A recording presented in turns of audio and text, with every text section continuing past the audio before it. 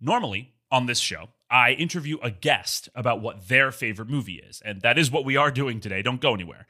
But before we do that, I want to redirect the question to you, the viewer.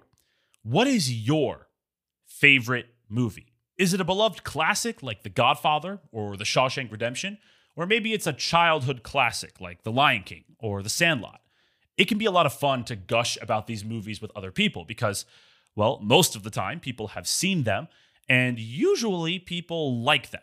And it can be a lot of fun to connect with other people through these universally beloved films. I mean, I've done it plenty of times. In fact, on this very show, we've covered films like that, like Back to the Future and Fight Club and Pride and Prejudice and many others. But what happens when your favorite film is something a bit more obscure?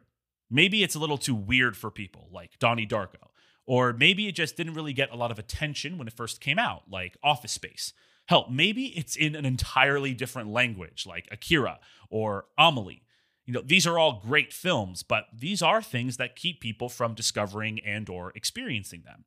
Now, some people might see these as barriers that keep us from connecting from certain film fans, but for me, these are just entryways in finding new and fresh perspectives and also expanding our film palette as a whole. This is especially the case for today's film. Not only is it in another language, it's in Czechoslovakian. Not only is it a weird film, it's bonkers and experimental and crazy, but it also didn't get a lot of attention when it first came out because it was banned by the Czechoslovakian government for being too subversive and too blasphemous.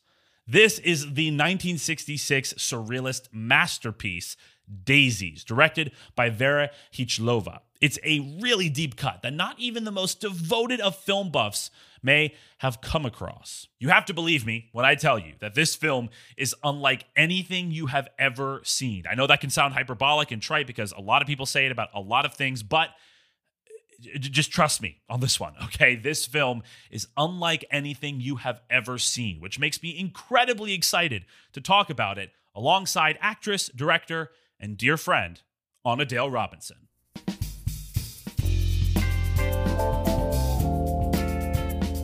Hello and welcome to My Favorite Movie Is, a podcast all about reaffirming the power of film through fresh perspectives on beloved movies. My name is Larry Freed and I am a filmmaker, writer, editor, podcaster, and most importantly, film buff who every other week sits down with other passionate movie fans as they share the personal stories behind their favorite movies. Before we get going, I always like to remind people that we go way past the red tape and deep into spoilers on every episode of this show. So, if you haven't seen the film that we're discussing today, you've been warned. If you're looking for an episode covering a film that you have seen, I implore you to check out our show page on your go-to podcasting app or check out our YouTube channel and subscribe and hit the notification bell. The link to that channel is in the show notes. Thank you so much for your time and your energy and your attention. We know you listen to plenty of podcasts and we are lucky to be amongst them. So, without any further ado, let's get started.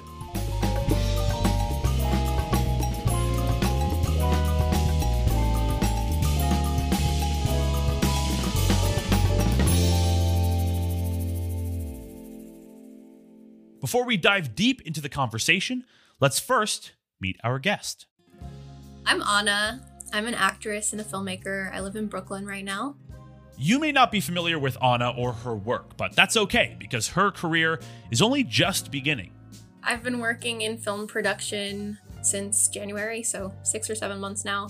And in that time, she has already assisted on sets for Apple TV Plus and HBO Max, has acted alongside greats like Richard Kind, and has worked with some incredibly successful producers in the industry today, like Molly Asher, who produced the most recent Best Picture winner, Nomadland, and Christine Vachon, who she currently works with at Killer Films. Christine has produced some very notable films as of late, including Zola, Dark Waters, and First Reformed. However, alongside this incredibly successful resume, I know Anna first and foremost as a dear friend and collaborator. I had the pleasure of going to film school with you, Larry, Mason Gross School of the Arts, class of 2020. Alma mater, 2019, 2020.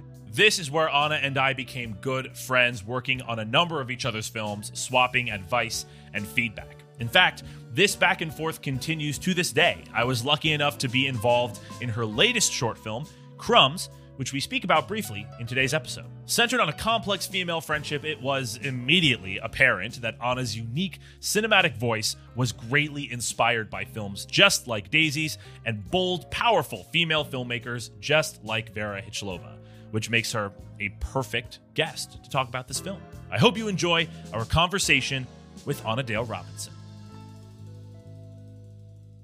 Anna, obviously, I'm very excited to have you on the show because we're good friends and I love talking to you, but also your film choice is so exciting for me. For those who can't read the title of this episode is on Daisies. If you haven't seen this film, you absolutely should.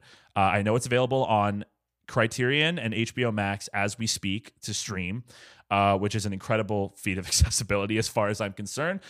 So you should check it out. If you haven't, still listen and you can just gain our insights. Maybe this will convince you to watch it. But to give you even more context, Daisies is a film that was part of the Czech New Wave. It's a Czechoslovakian film, also a feminist film, independent film, all of the things that so many of the other films we've talked about are not in the best way. And I think the most appropriate question to start off this conversation with, besides for the fact that I always start off a conversation on our podcast this way, is how did you find this film? How did you discover it? What was your impression? What stuck out to you the most when you first watched it? I have an embarrassing story about how I found this film. That's kind of what we draw on. So please. As most preteens do, I spent a lot of time on Pinterest growing up, and I remember pinning a still from this film and thinking like, wow, this is so beautiful. Oh, wow. It's an iconic image from one of the bathroom scenes. And I think they're talking about love or existence. And it's completely out of context, totally not within the director's intended meaning. But I just saw that image and thought, wow, that has to be an incredible film. So I remember looking it up, keeping it in my to watch list for a couple years because foreign film kind of frightened me at that point, and then returning to it once I started taking a Russian cinema class in college. And then I watched it for the first time, totally did not understand anything that happened. But then I returned to it a couple years later and I really started to fall in love with it. Yeah, I think that's sort of how most films of this nature go. I mean, obviously the film is experimental, and experimental films heavily rely on juxtaposition and, you know, how images are sort of understood when in their full context. And so obviously when you watch a film like Daisies for the first time, nothing is going to make sense because the film doesn't really care to, and which fits, this is fitting in the spirit of the film, but it has no interest in sort of like guiding you along. It's not a fairy tale. There's no, like, even despite the imagery that is used, it's not a fairy tale. It's a complete anarchic explosion of randomness. And I was curious, when you first watched the film, even when not understanding it, were there any particular, I mean, there are so many images in this film to think of, but were there any particular images that stood out on a first viewing as like, okay, I don't know what's going on, but like, I see something here that I can like admire and like I can take in some way? My first thought is that I was so attracted to all of the images of the food. And I remember thinking like, why are there so many meals? Why are they eating all the time? I don't get it. And then the more I thought about it, the more I saw kind of this connection to between food and flesh. And I don't know, I've become really obsessed with that kind of imagery in my own work. So that really stuck out to me upon my first viewing. And also, I'm just a hungry person. So I love watching people eat. It's one of my favorite things. It's all like, the food looks great. I feel like there are so many, like there's a whole culture within like Miyazaki's films where people are just obsessed with the food. And so why not obsess about the food here? And I mean, like, there's so much about this film that's about decadence and about just like completely overringing the excess. And so I think food plays a huge part of it. Tell me a little bit about, I mean, I think the food and flesh idea is literally present in this film. There's the scene where one of the lovers of I don't remember which one is Marie 1 and Marie 2.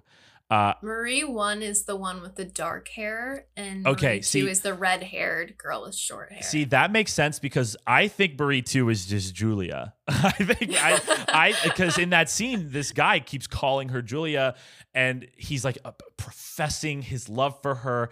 And as they're doing this, they're just completely cutting in and destroying like every possible phallic food you can imagine. They cut up pickles of like a croissant that, I'm sorry, but that croissant looked disturbingly like a penis. I'm just saying, as a man in particular, it was just an observation that I made, and that's fine. But like the croissant, the pickle, the hot dog, the banana, all of these things are just being completely destroyed. And so I think that food as flesh idea is literally present in that scene. And I was wondering if you could talk to me a little bit more about that, like food as flesh, like what about that idea is attractive to you, and especially in your own work, how do you kind of translate that? These girls are they're at the bottom of the food chain in a sense. They have very little power in this society that they're growing up in. So they're kind of reclaiming their power in these scenes. They realize that they can use their youth as like a tool to get money and food and men. And that's the only way that they know how to survive. I'm thinking of one scene in particular where Marie 2 is naked and she's like holding the butterflies in front of her so that she's covered and no one can really see her naked. And she's not even paying attention to the man. She's just completely focused on finding her next meal, and she's just like, where's the food? I'm hungry. And what that's saying is that she wants to maintain her freedom, and she doesn't want to be pinned down by someone else. She's kind of like that butterfly in a sense that she's holding over her chest. It is one of the most beautiful images in the film. That's probably one of my favorite scenes in the film. And that scene with the butterflies over specifically her areas of sexuality is incredible. I think it's an incredibly powerful image. Yeah, in that moment, she has the upper hand, and that's the way she wants to keep it. It is kind of this tragic story where these women try to find themselves, and through finding themselves and completely becoming anarchic, they end up falling into this nihilist, literally destruction, like nihilist destruction, and then they make a complete 180. But it still doesn't enough. Solve anything. And so you're left with this like what do we do? Like, I don't know. And so I think that those moments that you're talking about of the women regaining their power makes the ending even more of like a powerful like shit. Like, like moment where you're like, what is going on? What do we do? I was wondering if you could tell me about an experience watching this film that maybe had a particular significance, or if you had any observations through rewatching it again a second time. Obviously, we've talked about in rewatching it, there's more to gain. But I was wondering if there was any particular experience that you had in which something very major was elucidated, or maybe it was the context of the experience that was meaningful to you. I'd be very curious to hear about that. This film has kind of a personal significance to me. My mom is an immigrant from Hungary, and she grew up under a communist regime. So kind of like a very similar background to her own upbringing as in the film. So I played it with her the second time I watched it just to kind of have a more accurate lens, I guess, because the first time I had seen it, I wasn't really old enough to understand it or have any idea of the historical significance. And then when I watched it with my mom, I just remember thinking like, this is kind of a momentous moment in cinema, that this film even exists. And she said the same thing, that she couldn't believe a movie like this exists in the world. It's just kind of insane and unlikely. And like you said, it wasn't well received at first by the government. It was banned after it was released, and it didn't play for years, and she couldn't find work for years. Vera Hujlova, the director of the film, to clarify. She couldn't find work. She had to use a pseudonym as she switched over to the world of commercial directing. She actually worked under her husband's name for a few years. I'm just kind of in awe of how she overcame that and made something that still resonates today. It was really special watching it with my mom because I know that she has these experiences that I can't really understand. And in that moment, we got a little closer because we both were at a point of understanding that we hadn't been at previously. First of all, sharing movies with your parents is hard.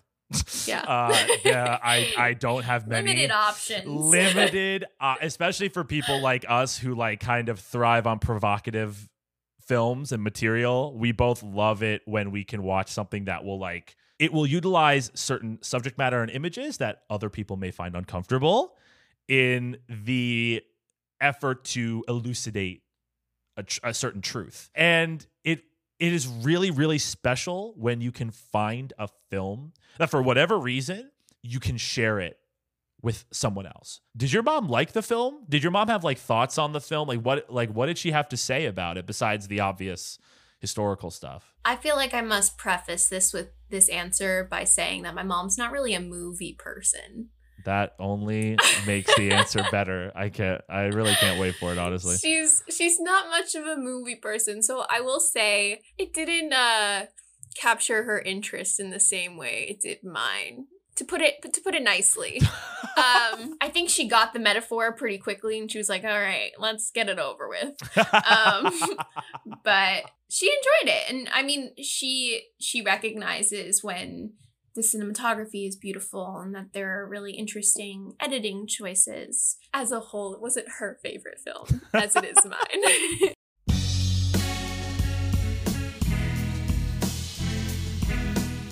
Hey guys, I hope you're enjoying this week's episode of My Favorite Movie Is. I hate to interrupt this awesome conversation, but I just wanted to remind you all that you can find more episodes of My Favorite Movie Is by going to our show page on your podcasting platform of choice. And if you like video podcasts, we actually post our video versions for every podcast episode on YouTube. New audio episodes drop every other Monday, and then video episodes drop that following Friday. So I hope you'll subscribe and follow us and hit that notification bell and do all the things you got to do to stay updated on when new episodes go live. Another way to stay updated on when new episodes go live and get some fun bonus content and sneak peeks in between episodes is to follow us on our social media pages at MFMI Podcast on Twitter, Instagram, and TikTok. I hope you guys will find us there and stay updated and check out all the cool stuff we're doing on those platforms. And finally, for a full catalog of audio and video episodes, as well as more information about the show and how you can contact us for any reason, you can go to mfmipodcast.com. Thank you so much for listening to My Favorite Movie Is. Let's get back to the show.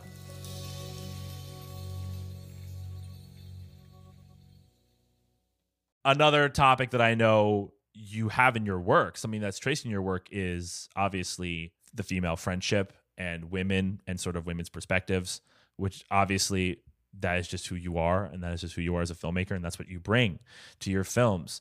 And I was curious if we could talk a little bit about this film and how it has inspired your work. And, you know, this is also just a great excuse for you to give me any more takes you have on this film, any more things that you really would love to just bring up or discuss.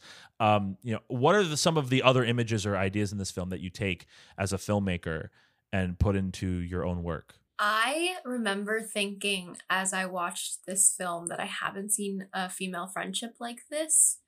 Maybe that's because there's not really a good introduction to them as characters, because who are these women? We're kind of just dropped into their world and we have to piece their relationship together. I think the first time I watched it, I thought they were lovers. That's not a particularly wrong reading, I think. Right. I still see my points. Even today, but now I think I have a little bit more of a nuanced perspective.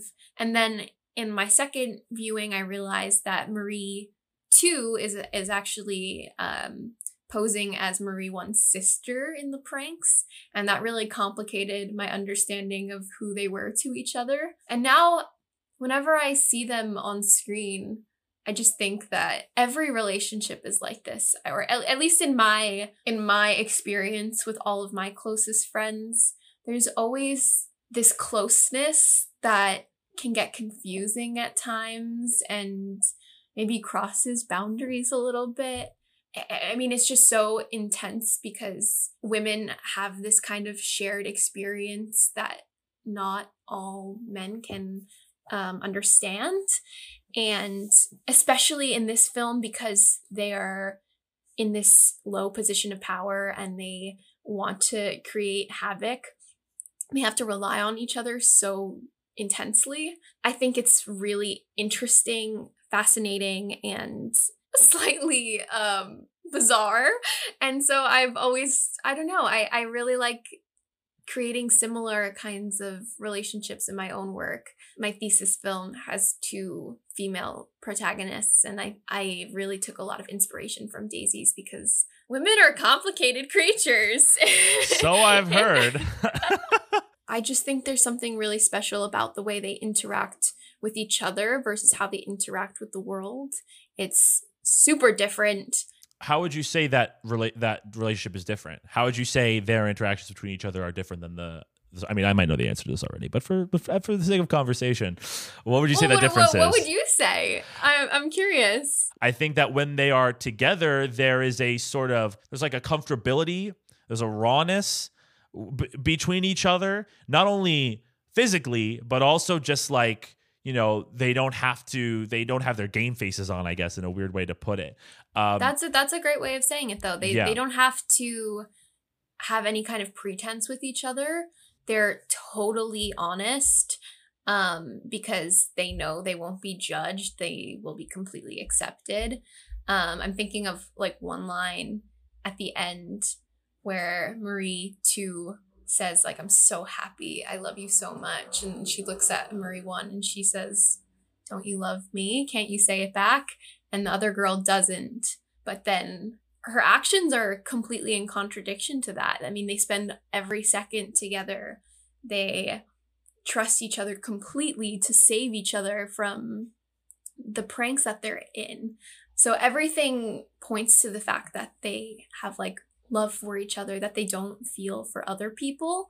I think there's something super raw, like you said, super honest. In my second viewing, I noticed that the 2 Maries sort of start in different places and kind of cross streams somewhere along the way and potentially end up in the opposite places. Meaning Marie 1 is sort of more more interested in the sort of love and affection, and she kind of has this, like, she sees that it's possible. There's that scene where, whoever that guy is, that lover, that butterfly lover, as I'll now call him henceforth, is professing his love, and she hears this, and it's like, oh my goodness, like, what is this? Like, what is this affection? Like, this is something I want to explore. And then Marie 2 hangs up the phone and she goes like, what are you doing? Why'd you do that?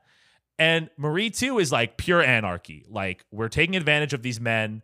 We are taking money from them and their food. And Marie 1 is very much like, but I kind of like this. I like the affection that I'm getting from these men. And obviously they both are also in on the anarchy together. But Marie 1 has this thing where there's a little bit more of a care for that kind of attention.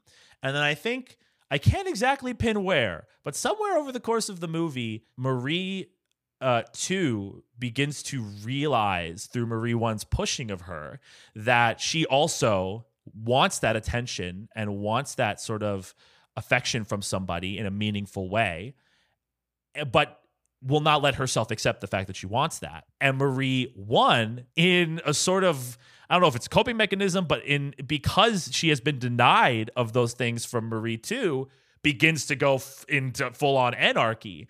And there's like, she begins to enjoy the more of the crazy pranks. And I don't think it's perfectly drawn. I think obviously they're both in on the anarchy, and there are moments where they're both in sync with each other. But I noticed this just very, very small moments that I think you can see that. And that's why at the end of the film, it's so kind of meaningful and profound, because now they've sort of ended up on the opposite ends. It just, I don't know. Again, I can't fully put my finger on it like you can't, but that I did notice that. And I'm not sure if you would agree, but that is something that I noticed and something that I think adds a whole, it gives them, because I think people, when they see this film, they will question like, what is this about? Who are these characters? I don't know who these are, because I have that complaint all the time when I watch movies that I don't understand. Like, who are these characters? What is this story? What does this even mean? And I think that despite that this film is very experimental, there are characters. Marie 1 and Marie 2 are characters, and they are different from each other, and they are fleshed out in a way. I don't know. I'm not sure if would you say that? Would you agree with that potentially? I don't think I agree. I see what you're saying, and there's definitely a shift. To me, it's not so much a desire for outside affection. I never really, I don't know if I see that in either of the women. I always felt like they were really satisfied with their own kind of contained relationship, their love for each other. But I do see a massive shift, especially in Marie 2's character, following their adventures in the countryside, where she starts to realize that people aren't paying attention to her, and she's feeling this existential dread that we all feel in our mid-20s.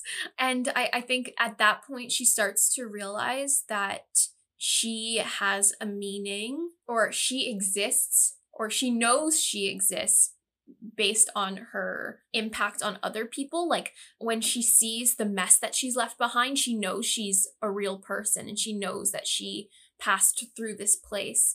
And so after that moment of realization, she realizes that she's important as long as she's important to another person. And so it really becomes really important to her that Marie 1 loves her back.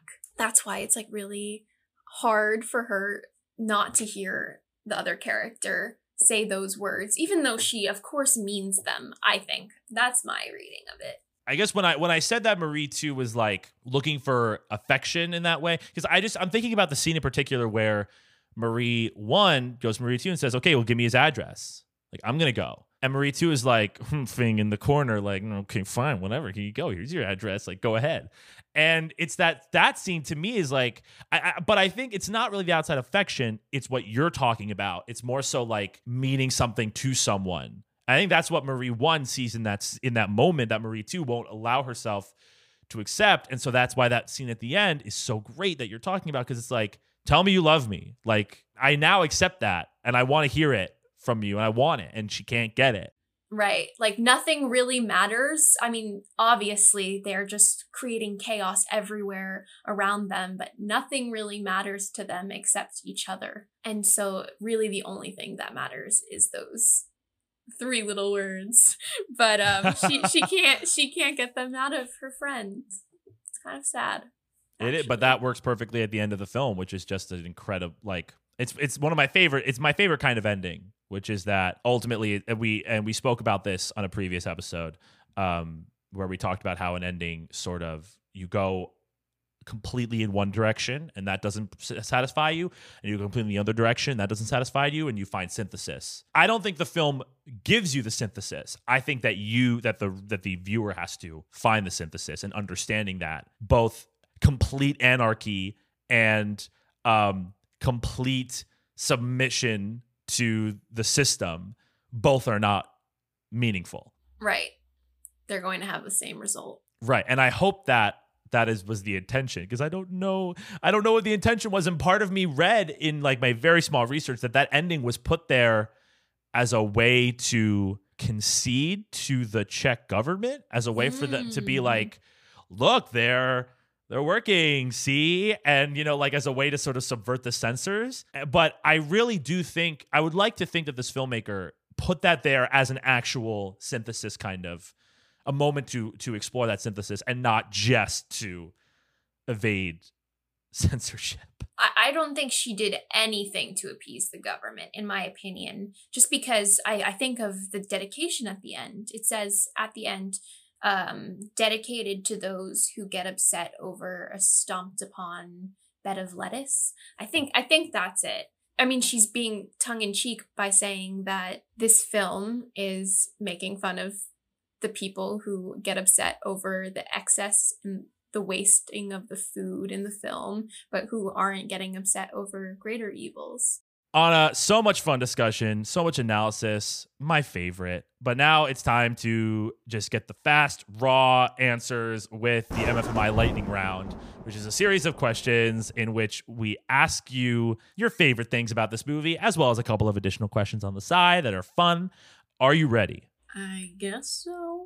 Favorite scene? My favorite scene is when they're in the bedroom cutting each other up and it becomes this really cool montage. Yeah. Oh my God. We didn't even talk about like the crazy collage aesthetics in the film and the visual effects, which are incredible. They still are incredible. And that scene, I think, is emblematic of that. Absolutely. Well, this is our chance to talk about it, but quickly, because I know this is lightning round. Yes. I mean, but she's just so ahead of her time.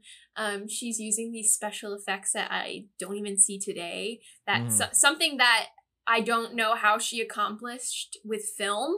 But she literally would cut into the characters on film and apply them on a blank still so that it looked like their heads were moving separately from their body. And it's just so cool. It is. I mean, that was pre-masking. We do it all the time now, but she did it physically on the film stock, and it looks honestly immaculate for the time. It's really well done. You'd think that a film like this that was made in the 60s would like have so many like constraints on it, and it did, obviously.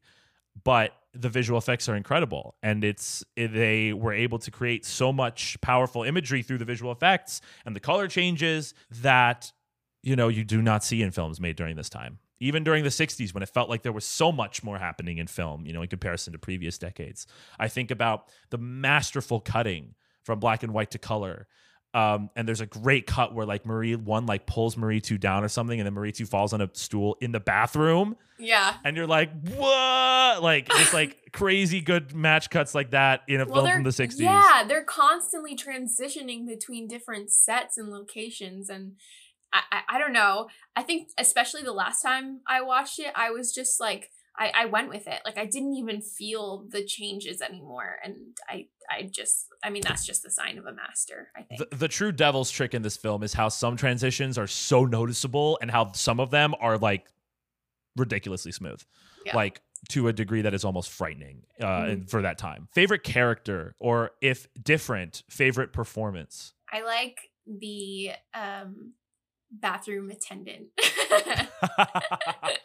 The soul, the true heart and soul. She's so sweet. Yeah, I don't know, she reminds me of my grandmother. So I really loved her. She sings to the girls and she never judges them. She's always I don't know, just a genuine creature. She's like the one good character in the film, because I would argue that the Maries are pretty awful. They're deplorable for sure. But but she does sing that one line about the flower crown, which is the only time that imagery is really like put into the text of the film. Mm-hmm. It's such a powerful moment. Favorite shot or sequence of shots? I noticed it this time around, and I don't even remember this scene the last time I watched it, but I really liked the way that she cuts between them looking and then what they see when they're at the farm.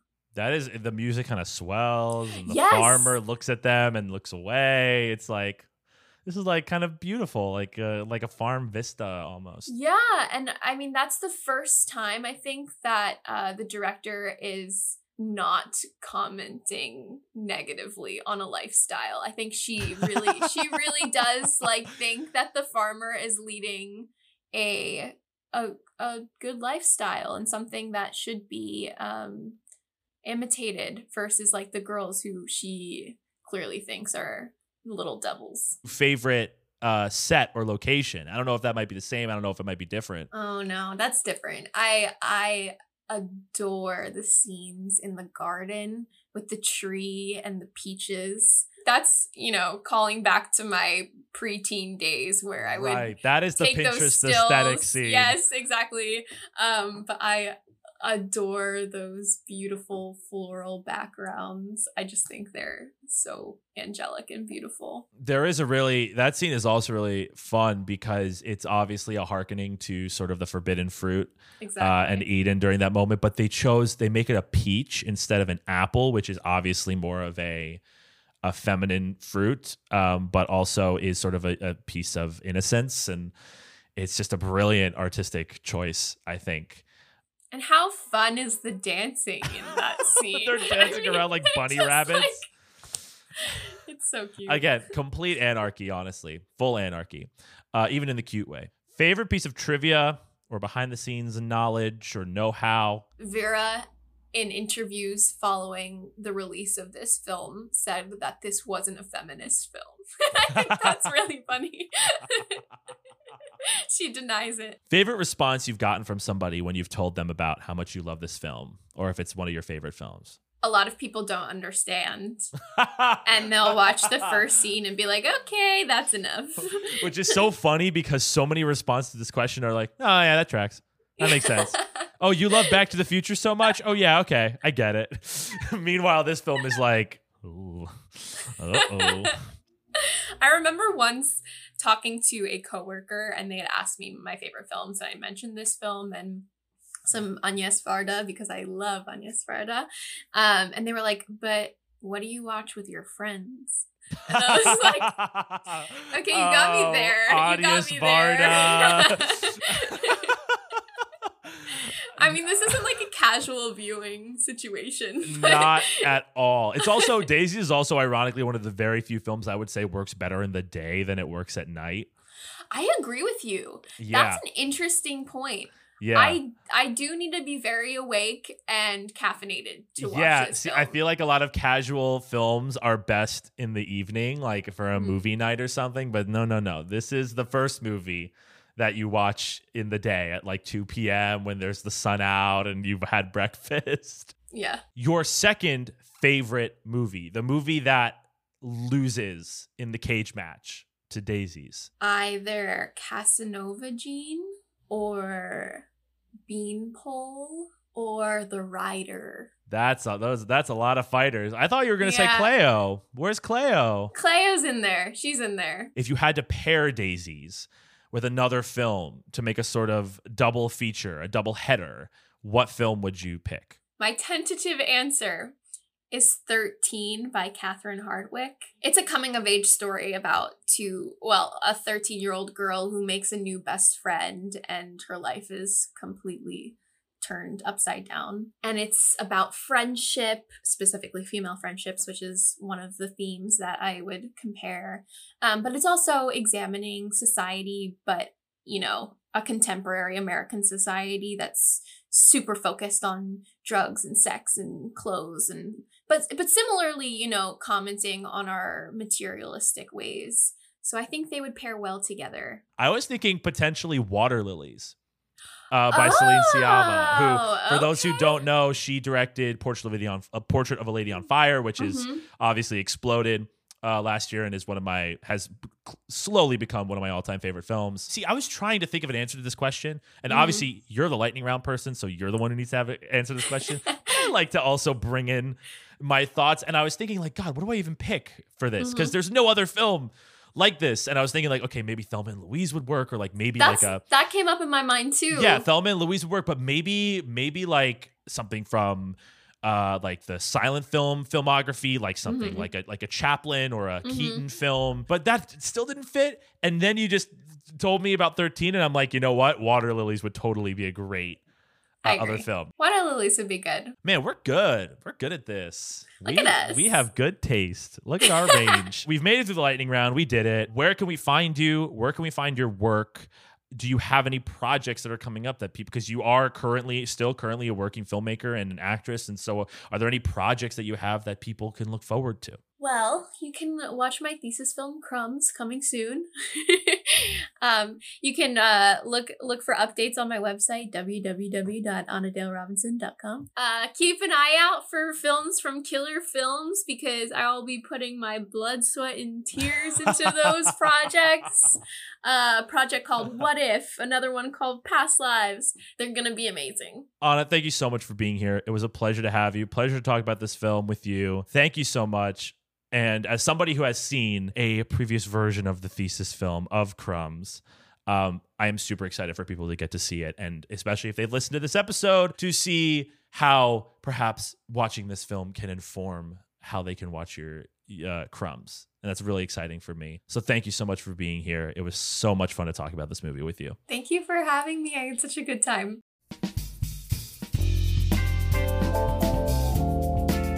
It's always a pleasure to get to talk to Anna about anything and everything, but especially great films. Another thank you to her for being on the show. Her website is linked in the show notes below. If you enjoyed this episode of My Favorite Movie Is, go ahead and follow us on your podcasting app of choice. Subscribe to our YouTube channel and hit that notification bell. Follow us on social media at MFMI Podcast on Twitter, Instagram, TikTok, and Facebook.